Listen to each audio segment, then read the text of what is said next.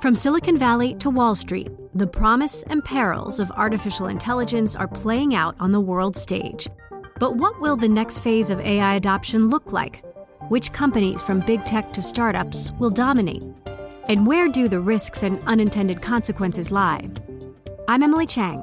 Join me at Bloomberg Tech in San Francisco, May 9th, to answer many of the industry's burning questions, alongside Snap's Evan Spiegel, Xbox President Sarah Bond, OpenAI's Brad Lightcap, top researcher Dr. Fei-Fei Li of Stanford, and many more. More details and just a few tickets left at Bloomberg.com/TechSF. A few weeks ago, I was sitting in a conference room with my colleague Sarah Fryer. She covers Facebook and had something to show me. It was an impressive collection of screenshots of drugs for sale on Facebook and Instagram. So this is a typical example of an account. He has these obvious images of drugs. I think this looks like cocaine. Yeah, in this a little looks plastic like pills. baggie. There were hundreds of images showing piles of pills, bags of meth and cocaine, stacks of fentanyl patches. In the photo caption or at the top of the profile page would be all the information to buy the drugs and have them shipped to your house. An activist named Eileen Carey had sent me these files. I'm constantly hearing about people's problems with Facebook and Instagram, and I think it's because I've been writing for so long about how bad they are with policing content. They hire thousands of people to review what we post online, but sometimes there are big, terrifying gaps in enforcement. Eileen had spotted a big one. Eileen doesn't work for the police or the government or anything. She came across the issue through her work in cybersecurity and crisis management, because in addition to the vacation pics and brand campaigns and celebrity posts, Instagram is also a place where illegal drugs and counterfeit prescription medicines are sold. And it's all out in the open. To find this stuff, you just need to search for the right hashtag. Hashtag Xanax, hashtag 30 milligrams, hashtag Xanax bars, hashtag OxyContin, hashtag painkillers. Hashtag codeine, hashtag hydrocodone, hashtag AIDS. This is the first episode in our new season of Decrypted, dedicated to exploring how the tech industry is pushing the limits of the world around us. Today we'll tell you about Eileen's fight to get Instagram and Facebook to take down posts showcasing drugs for sale. Despite the explosion of this type of content, Facebook and Instagram have been slow to react, choosing to push the limits of what its users and lawmakers would tolerate before taking action. I'm Pia Gadkari. And I'm Sarah Fryer, and you're listening to Decrypted. One day, Eileen reached out to me on Twitter, and I agreed to meet her. It was a rainy day in December, and we talked for 2 hours straight on a couch at her co-working space. I grew up in Dobbs Ferry, New York, same small 3-mile town as Mark Zuckerberg. We're the same age. Eileen had worked on Wall Street for a couple of years. Then she moved to Silicon Valley. So I moved out here thinking I was going to work at Facebook or Google or, one of those companies. She ended up working for an anti-counterfeiting company. Basically, it used technology to search the web for fake versions of its clients' products. It was Eileen's job to make sure the public had no idea just how many fakes were out there. This problem of online counterfeits was somewhat new.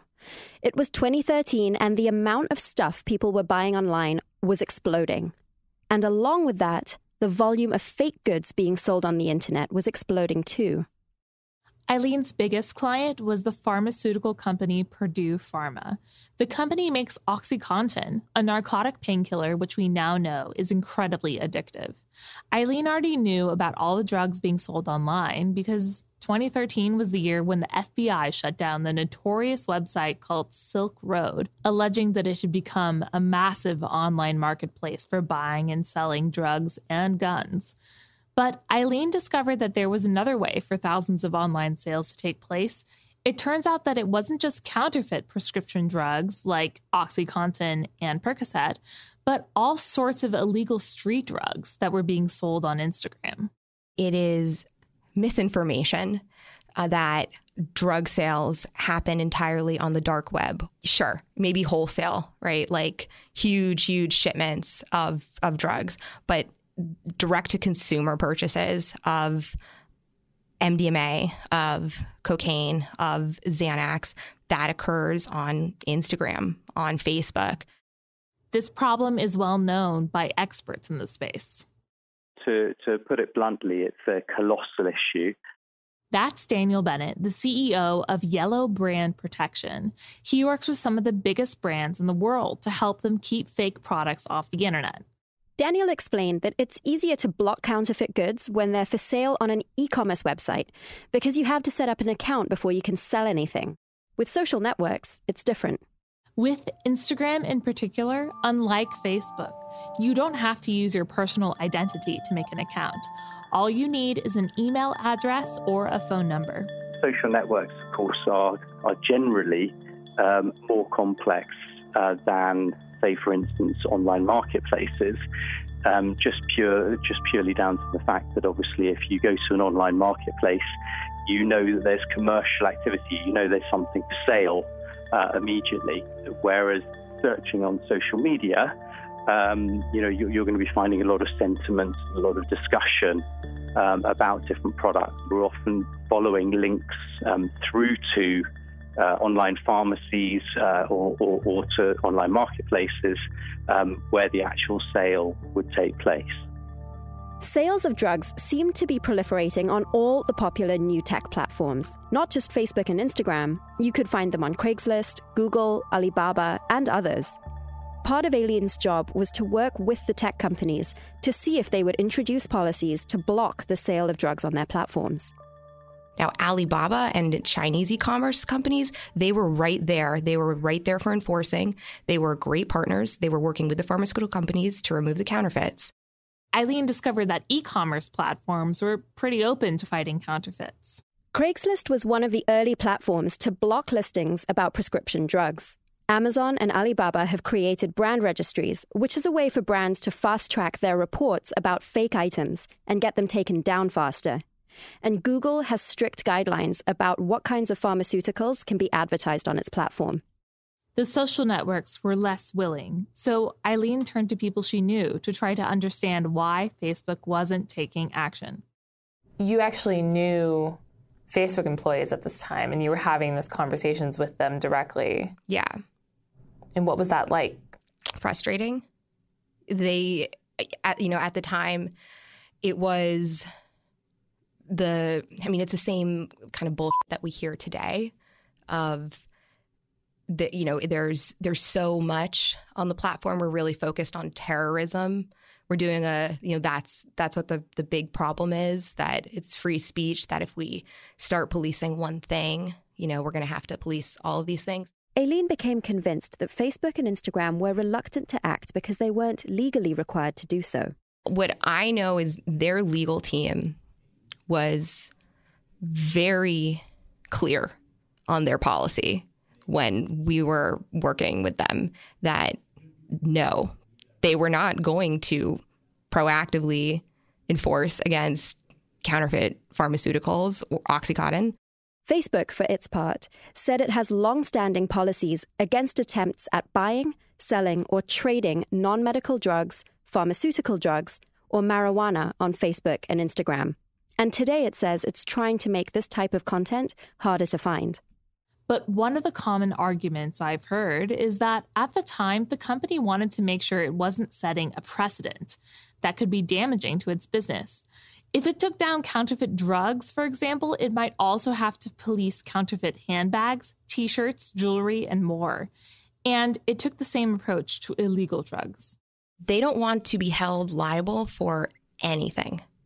So it's very similar to the arguments you see about free speech and about how they aren't going to, police free speech. They're not going to take down, hate speech. Legally, Facebook was in the clear. That's because of a law from 1996 called the Communications Decency Act, Section 230.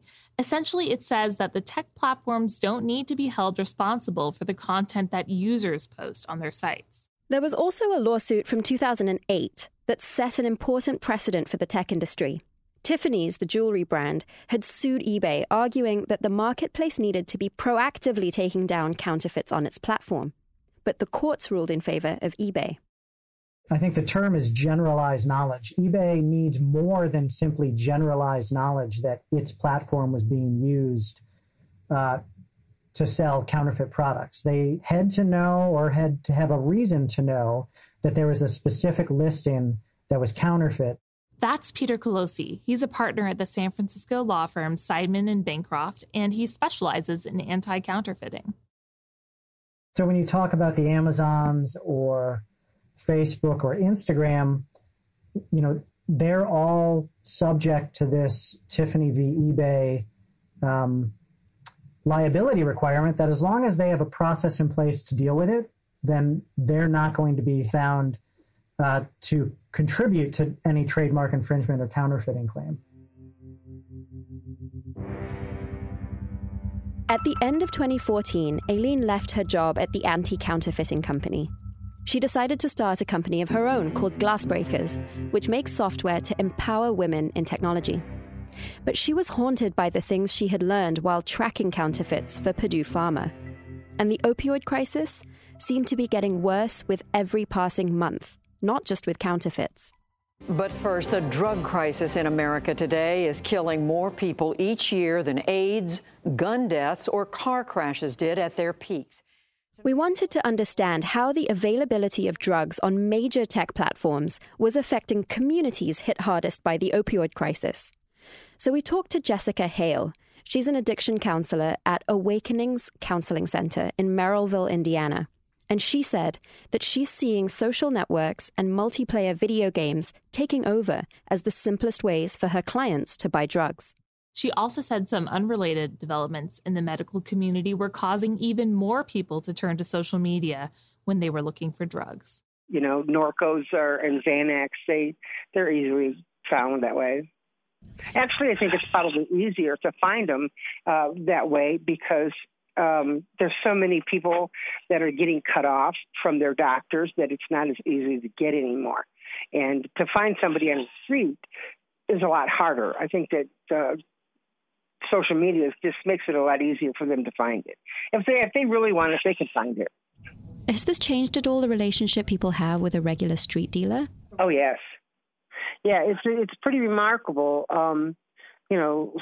30 and 40 years ago, it wasn't anything. People would find their drugs by one person that was their dealer, but now it's just like an advertisement. All these social sites makes it really easy. You could literally spend 20 minutes on the computer if you were seriously trying to find some drugs, and you could get them. You just have to just keep going through the different sites. It's just out there. It was sobering to hear from Jessica. Technology and the internet was making it easier than ever for people to buy and sell drugs. Jessica told us that people she was counseling could now just get drugs sent to them in the mail. And disappearing messages, like the sort Snapchat is famous for, allowed people to advertise when they have drugs for sale. The message only stays up for 24 hours, so it's pretty hard to get caught. That's what I'm finding is that Snapchat thing is time.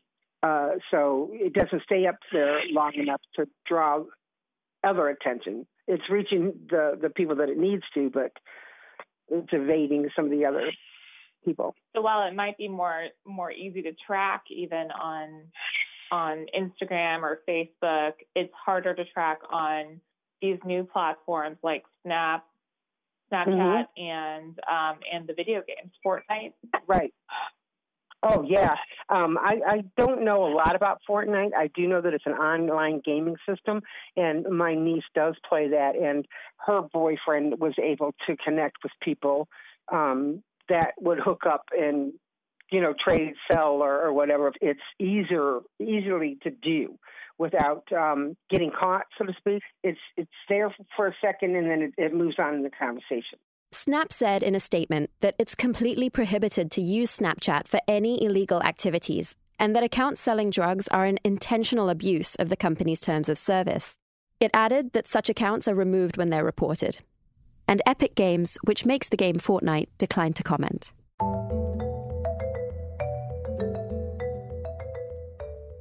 In the meantime, Aileen had started searching proactively for counterfeit drugs for sale on Instagram and was reporting them to the company. This went on for a few years. Eileen said she reported tons of violating accounts that were very obviously showcasing drugs for sale. Instagram's content moderators either didn't respond, or Eileen would get these generic acknowledgments saying the posts she was reporting weren't violating any of their rules. We saw the screenshots.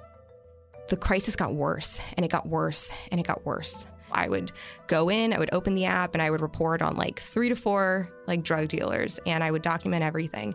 And it just, nothing was changing. Nothing was changing.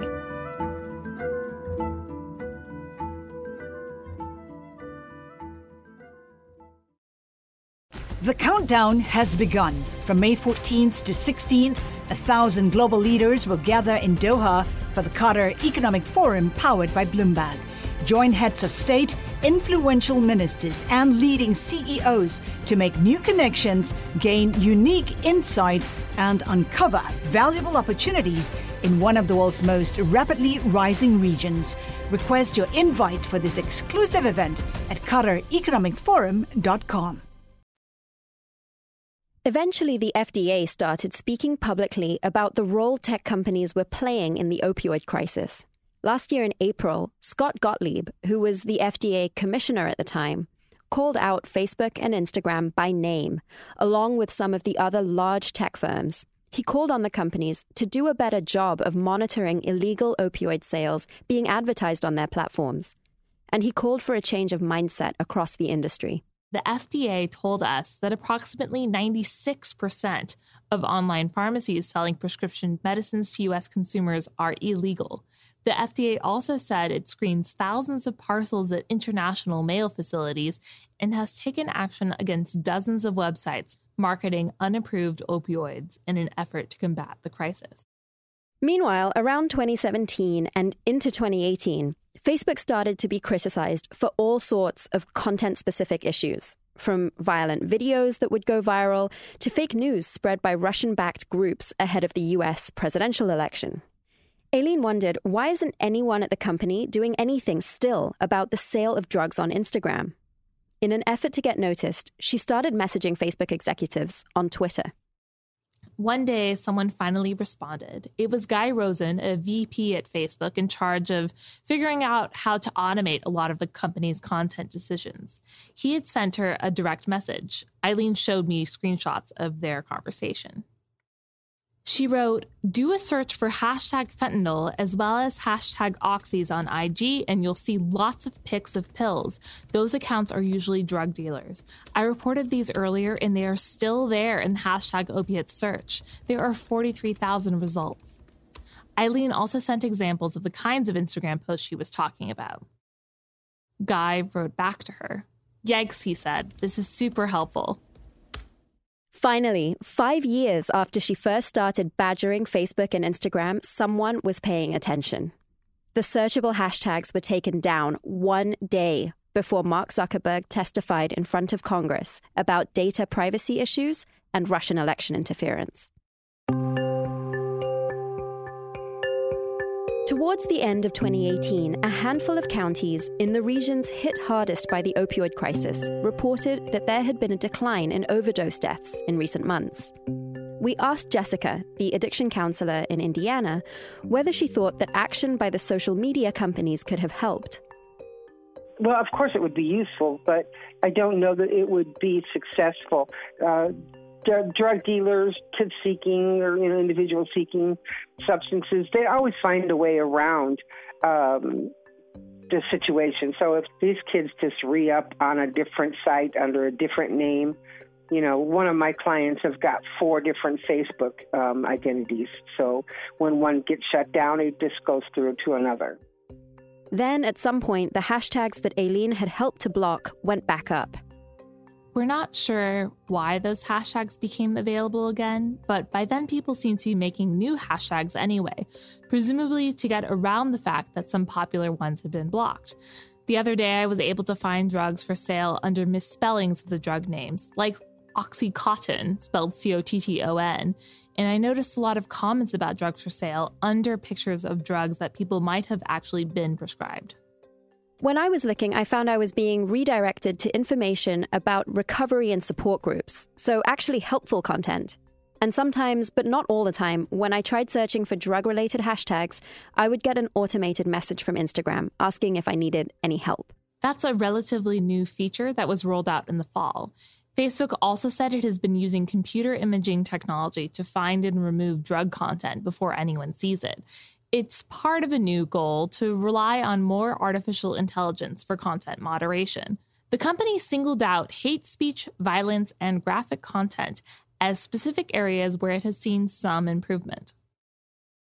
Today, Aileen doesn't use Instagram or Facebook. She says it causes her anxiety to even think about it. She was clearly deeply moved and also emotionally drained by this experience of caring about something nobody else really seems to be paying attention to. It's so frustrating to know that nothing is being done. And so I couldn't keep doing it. And I couldn't keep reporting to them about it because A, there's no direct line. So there's no way to actually get in touch with people there. And B, it's kind of hopeless if the people at the company don't care about it.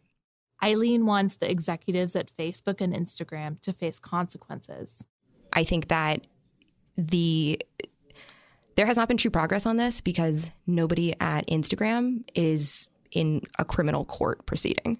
If the founder of the Silk Road is in jail for drug trafficking, why do social media companies that are making billions of dollars get a free pass to allow and, again, like support the trafficking of illegal narcotics that are killing us?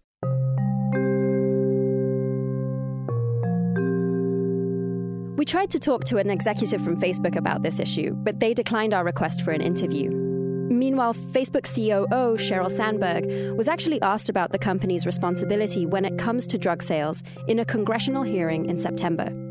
It was a question from Senator Joe Manchin of West Virginia. So my question to both of you would be, I've heard of reports. He made a direct link between Section 230, that law which says platforms are not responsible for what users post, and the number of people overdosing on illegal drugs. To what extent do you bear responsibility for the death of a drug user if they overdosed on drugs received through your platform? Either one.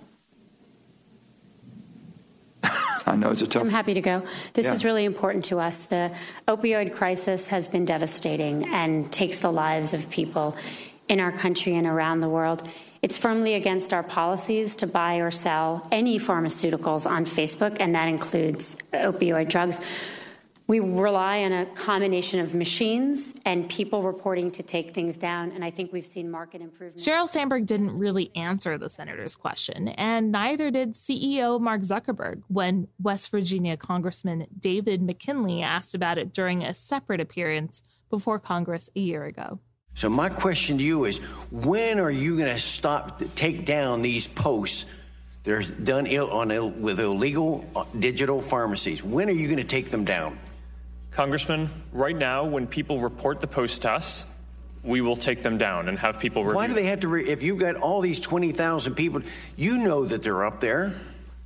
Where is your requirement? Where is your accountability to allow this to be occurring, this ravaging this country? Congressman, I agree that this is a terrible issue, and respectfully, when there are tens of billions or 100 billion pieces of content that are shared every day, even 20,000 people reviewing it can't look at everything. What we need to do is build more AI tools that can proactively find that content. You've been said before you were going to take them down, and you haven't. And they're on the slide.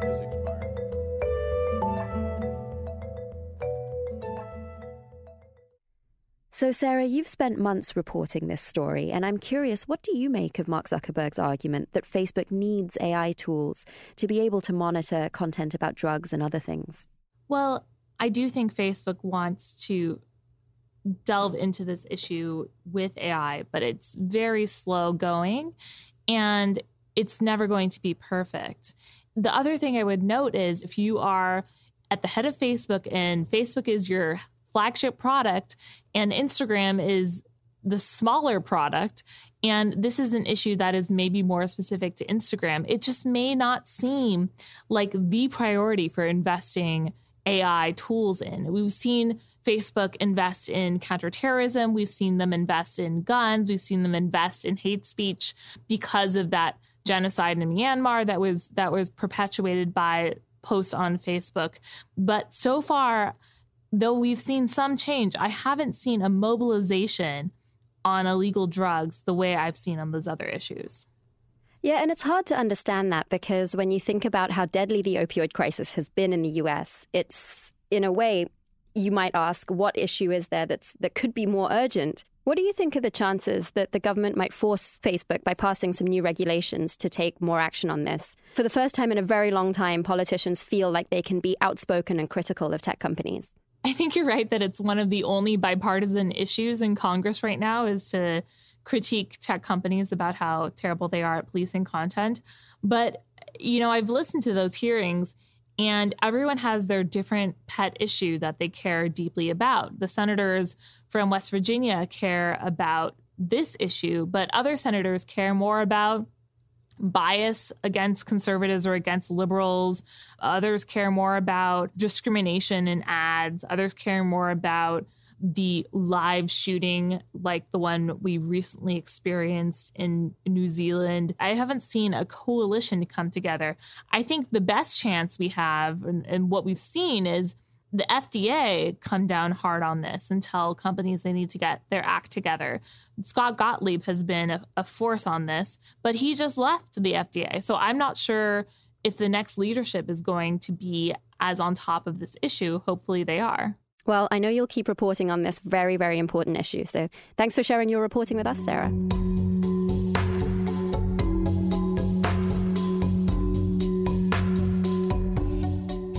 And that's it for this week's episode of Decrypted. Thanks for listening. If you or someone you know is struggling with addiction, the Department of Health and Human Services has a 24-hour national helpline where you can find information and treatment referral. The number is 1-800-662-HELP. And if you have a story to share, you can reach me on Twitter. I'm at Sarah Frier. And I'm at Pia Gadkari. And please help us spread the word about our new season by leaving us a rating or a review wherever you like to listen. This episode was produced by Pia Gadkari and Lindsay Crodwell. Our story editor was Emily Biuso. Thank you also to Anne Vandermeer, Aki Ito, and Brad Stone, as well as Liz Smith, Magnus Henriksen, and Tofo Forjes. Francesca Levy is head of Bloomberg Podcast. We'll see you next week.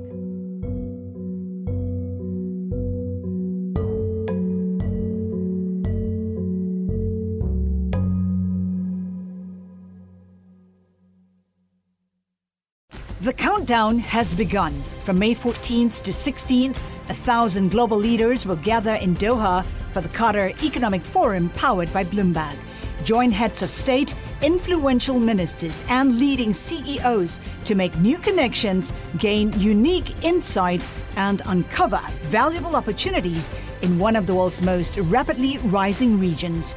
Request your invite for this exclusive event at QatarEconomicForum.com.